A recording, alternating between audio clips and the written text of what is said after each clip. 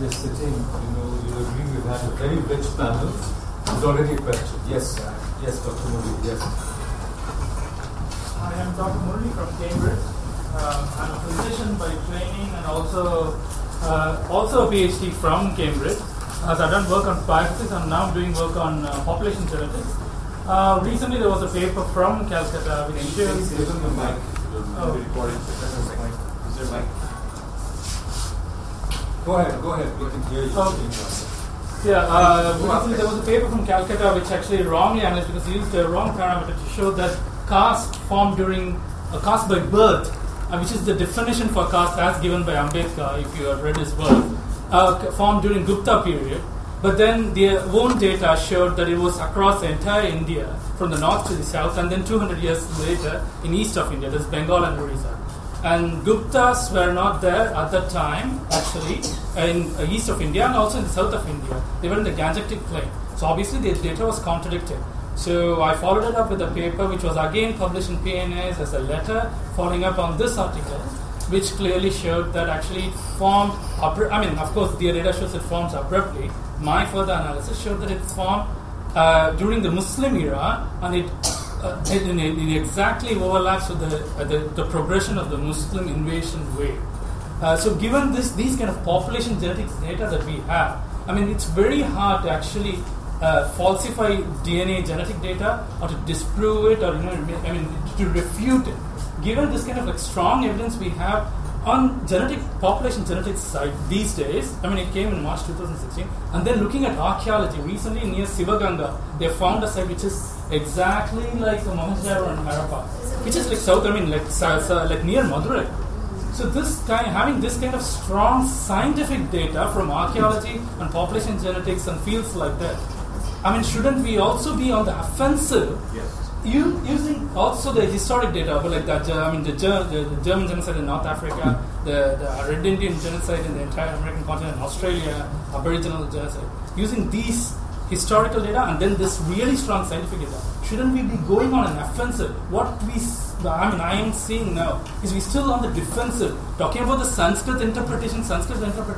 I'm least bothered. What is the question? The question is, shouldn't we be going on an offensive? Anybody, and including the panel, we should be on the offensive. We are on the defensive. Let me throw another challenge to you, all of you. I think Hindus, or at least maybe not you yourself, but your great grandfathers, are to blame. So if you want to complain, go complain to them, because it is they. It is the Orthodox castes of a few generations ago who said that caste is based on the Purusha Sutta. Caste is already present in the Rig Veda, which Pollock also says. And he adds that even the racial interpretation of caste was already there. Anyway, now the thing is that caste has known a big evolution, and caste as conceived in the Middle Ages was not present in the Rig Veda. It only describes four functions in society. It says not how people were recruited for these functions, who can marry whom and so on, nothing about that. But you see, there's an important incident in the life of the Buddha that says a lot about this. You see, there is a friend of the Buddha, King Prasenajit of Kosala. He discovers that his wife is not a real princess, that she's in fact an illegitimate child. You see the king with some maid, who's a Tibetan. And so,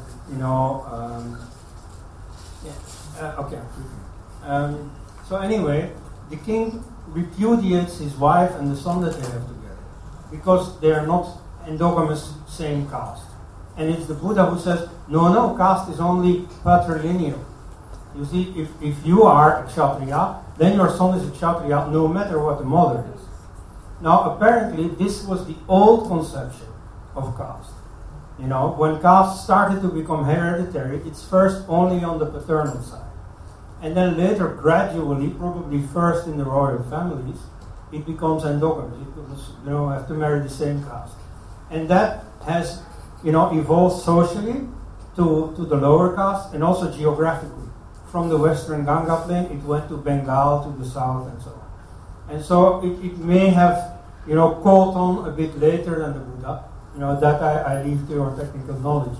But so, you see, Hindus themselves have projected the caste system that they knew in the 18th century back to the Vedas, and that's definitely not correct. Exactly, that's exactly what we say, that your point about being offensive is well taken, or rather taking the offensive without being offensive. But I think there's a separate Indology conference in the offing on caste. So we will keep the caste issue for that. And for this panel, let's concentrate on this particular paper, Deep Orientalism of Pollock. And if you have inputs on how to be on the offensive or sort of really attack Pollock on this, it would be useful to get your inputs, because caste is just a small fraction of this whole paper. Yes? I think also along those lines, we should clarify the purpose of this conference is to help the scholars finish their papers and publish a book. Really, because that's what we're doing. We're reviewing papers, all of them are going to be in a book, so help them with whatever you can. That's the whole idea. Right? So, Gopinath, one point, Pollock explains very clearly in another writing what has happened that led him to this deep Orientalism. Edward Said's Orientalism creates a crisis in South Asian studies and Indology, because it accuses all of them essentially of being racist. Because Orientalism itself has become very tainted enterprise, and that whole profession is now tainted as something horrible. So there is a crisis, and Pollock in fact writes somewhere that these people have become impotent, not knowing what they're supposed to do, and they're looking for a new direction. He gives a direction by saying, so they have all stopped studying. There's a crisis because people think that if you study, you'll be accused of being one of those Orientalists. So he comes up with this thing saying, it is not the Orientalists whose fault it was Sanskrit that already had these problems, which he calls deep Orientalism. So Sanskrit had these problems already, so it is not the Orientalist problems. In doing so, he is falsifying Edward Said in a sense, and giving a new agenda for the Orientalism, which is the Orientalism 2.0, which says now we will accuse Sanskrit of being all these things. So therefore this business that it is frozen, it has no freedom, it is causing the Holocaust, all the social abuses, becomes the new, rather than avoiding Sanskrit studies, which the left were doing, avoiding Sanskrit, study it to find that it is the culprit. That's the originality of it. Yes. Yeah, absolutely. Go ahead. Thanks. I just want to add also one more thing. That you mentioned the book on paper on Shastra, then the paper on Ramayana. Now the paper on Shastra essentially saying that things are codified, inflexible, and then the paper on Ramayana says that you tend to obey those kind of codified rules. Now you essentially become automatons. Once you become automatons, now you can do anything for it. You can also involve in genocide. And then the third paper, which is this thing, paper of what is deep learning. So in a sense, there is some kind of progression I can see between the way he is building up the arguments and then he's tying up with the political situation that is developing in India at the same time. So there is a certain interweaving of possibilities and ideas, and he is doing it reasonably skillfully. And he's leading to liberation, that he says that now I'm liberated from all that. We have to destroy all that.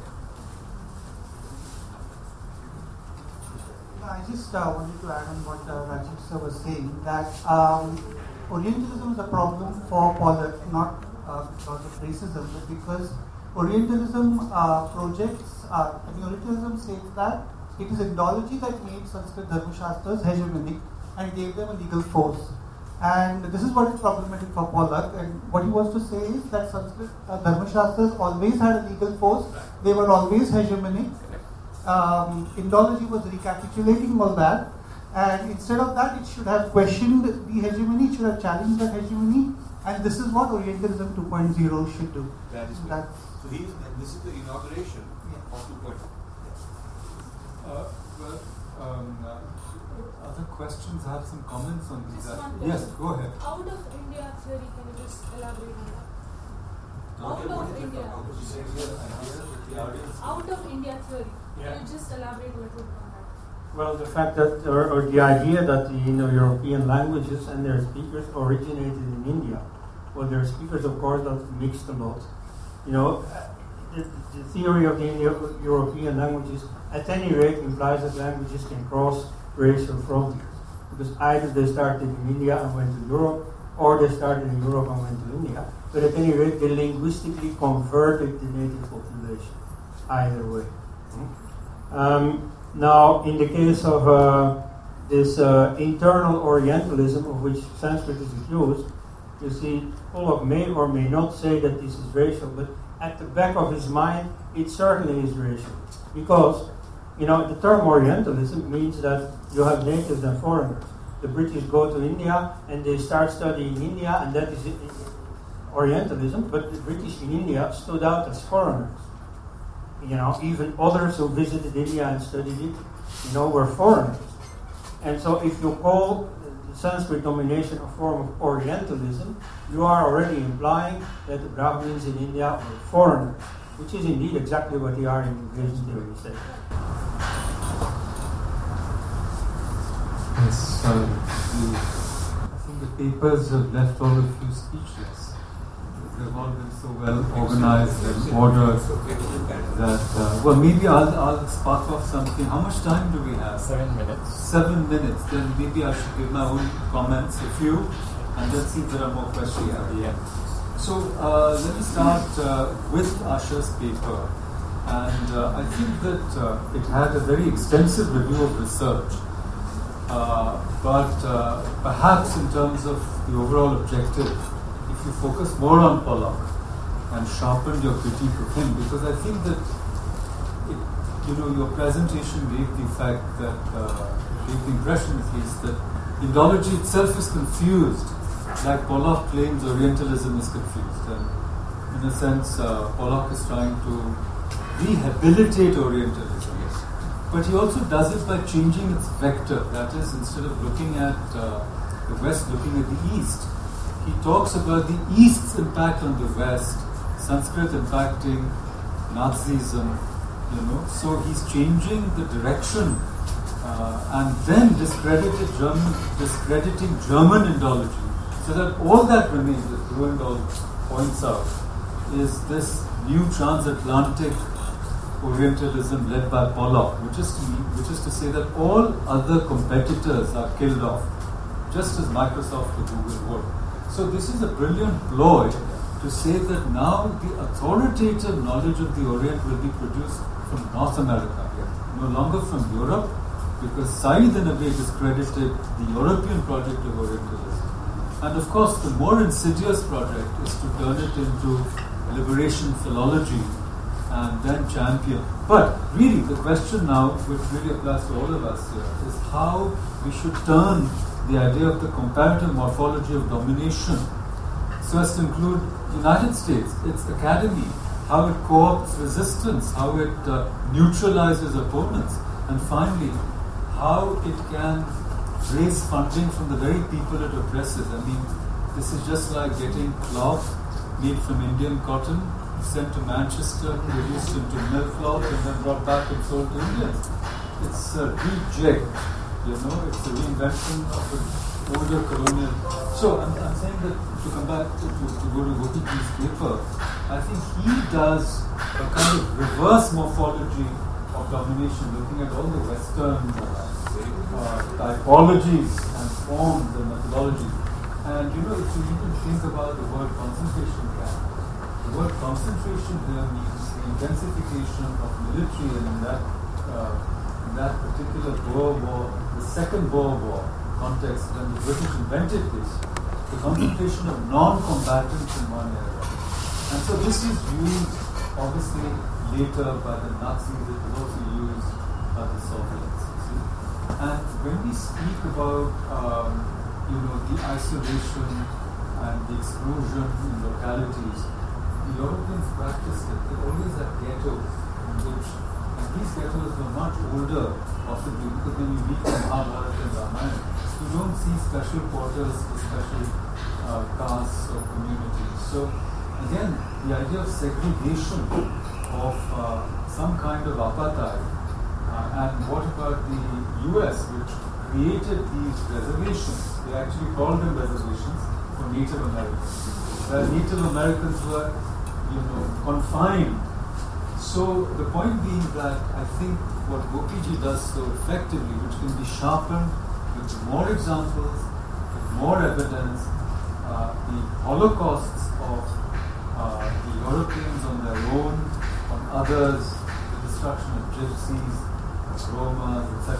So this can be done, and we can actually ask, why is Pollock interjecting, or you might even say interpolating Sanskrit into this narrative while absolving the United States itself as an imperialist, neo-colonialist power? I mean, how come there's that blindness? So why is not the complicity of the United States Academy ever examined in the structure of the morphology, the comparative morphology of domination, exempts Pollock in his own power?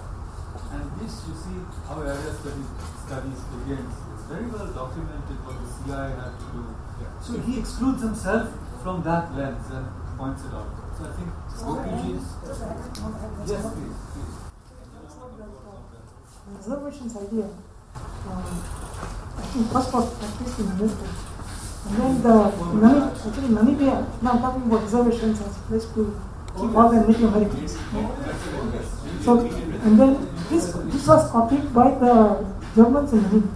They also had reservations, and these were basically systematically stopped of water, and they wanted to ensure that they would fought for their particular directions. They could not, they were actually hunted and distance and stuff. Exactly. So I think that what we have to point out is this much more blatant and brutal record has been erased or elided in Pollock's account, and he directs his sort of gaze outward towards these sources without any evidence, without pointing out how that actually resulted in the Nazi idea. Actually, Pollock does mention that. So, in the issues that he raises for the future of Indology, he does speak of American imperialism, the fact that it co-opts the American scholarship. In fact, Said's Orientalism itself occurred under American imperialism and so on, which is why he then proposes that we need a morally sensitive scholarship, that all scholarship is biased, and therefore the only standard you can have is that if the scholarship favors the marginalized, oppressed and so on, then it's good scholarship, otherwise it's bad. Yes. Now, see, this is a very good point. I actually wanted to come to it after bringing in Conrad's presentation. I mean, since you raised it, if you see the beginning of Pollock's essay, he uses classic, within quotes, classic leftist, Marxist terminology by talking about, progress and progressive and reactionary. These are some of the phrases he uses. I've underlined it in my copy. Now, but however, again, you see how these terms migrate from classical Marxist economics kind of discourse, revolutionary discourse, to ideological discourse. See, because in Marx, the idea of what was reactionary was very clear. I mean, whatever stopped revolution was reactionary. So the proletariat and its interests were the benchmark, were the real sort of, you might call it the gold standard of measurement. Now, since that is lacking, so he's got a very wishy-washy notion of who is oppressed that's never defined. There's not even a pseudo-scientific way in terms of class. Working class versus bourgeoisie. There's not even a pseudo-science. So, the way to counter this is by saying, what is the evidence that you don't become a broker of backwardness? That this subalternism isn't a mask of conquest. That is, you always say that we are championing the cause of the have-nots, but that's only a way to legitimate your own privileges and to mask how powerful American academia is. So that can be countered by saying lacking any, so to speak, objective and verifiable standards of who is actually oppressed in society, that's just a whitewash to be anti-Hindu, to be anti-Brahmanical, to be anti-whatever. But I think you ended by asking a very valid question. Let us say for the time being that we don't like the kind of Indology or Orientalism 2.0 or call it what you will, that Pollock practices. What are we going to do? Are we simply going to do re-Brahminizing? Are we doing a neo-Brahminism here? Are we also going to defend everything? Are we neo-traditionalists? By we, I mean, do we have nothing else to do except oppose Pollock, or are we really, do we have our own agenda? That is why yesterday when we spoke briefly, I said, at least I come to this from the Swarajist point of view, which is there is a Swaraj Parampara. And the Swaraj Parampara is interested in resisting domination, but it is also deeply interested in self-restraint, that when we become powerful, Swaraj doesn't mean ruling others. So I think that we have to make clear that this is not merely a way to re-dominate, re-Brahminize, or whatever these terms might be, that by interrogating Pollock, what is going on is actually a way to, you might say, regain the self-respect of a civilization, or whatever it is, however we frame our own positive Indology. We can't simply be negativists and say that the whole purpose is to refute Pollock because Pollock is this great demon, this Rakshasa, we are the Vaivik people, etc. So I think your point about what Indology should be doing is very, very important, because many Sanskritists, are scattered. They don't have any bigger agenda, the master narrative that he talks about. They're just doing their own work. Many people are merely careerists. There's also academics just for survival. So, I've written about this extensively by using the Guna theory. There's tamasic academics, there's rajasic, there's sattvic, blah blah. Some are doing it for moksha. But there's no overall understanding of what we should do and how we should collaborate. How post-colonialists should collaborate with Sanskritists. It's no accident that an English professor started a center for Sanskrit studies. In JNU, the others couldn't do it. So, let's face it, that there are these big issues. So, wither Indology is important, otherwise it will be really wither. It will wither away, right? Weather. After withering, there will be only weathering. And coming to Conrad's, I have made some, like he always does, it's a very systematic exposition, and he very clearly shows that what Pollock is doing is really supplying no evidence for making the claim that somehow Sanskrit and Indology were responsible for Nazism. So I think that these gaps, and so this is actually, you might call it, political philology at its worst. I think this is what we have to really talk about.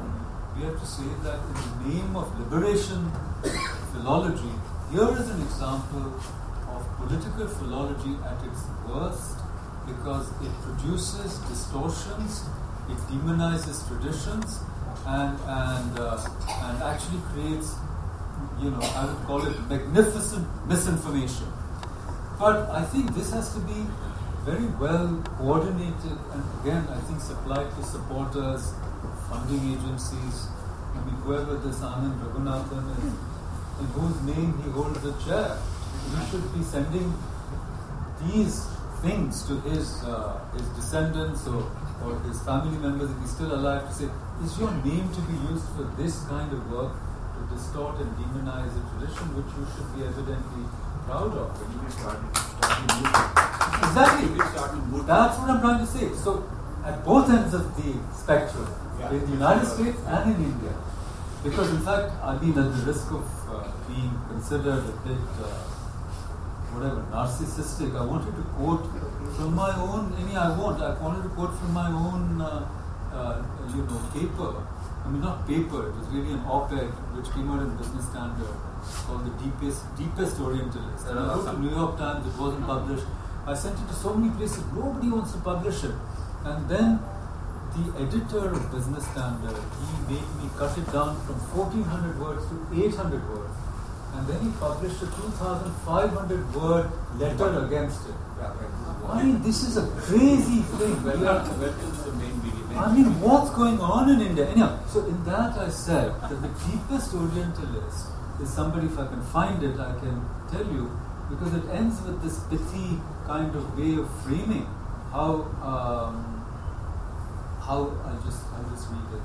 How deep an Orientalist he is can be seen by he has reinvented Orientalism so that he gets wealthy Indians to sponsor his endowed professorship, also getting them to pay him for letting them know how bad their texts and traditions are. Knowing how self-hating we Indians are, Mr. Pollock and his band of neo-Orientalists will not go out of business for a long time. This is what I said. Anyhow, so we are done. The session is closed and you are invited to tea.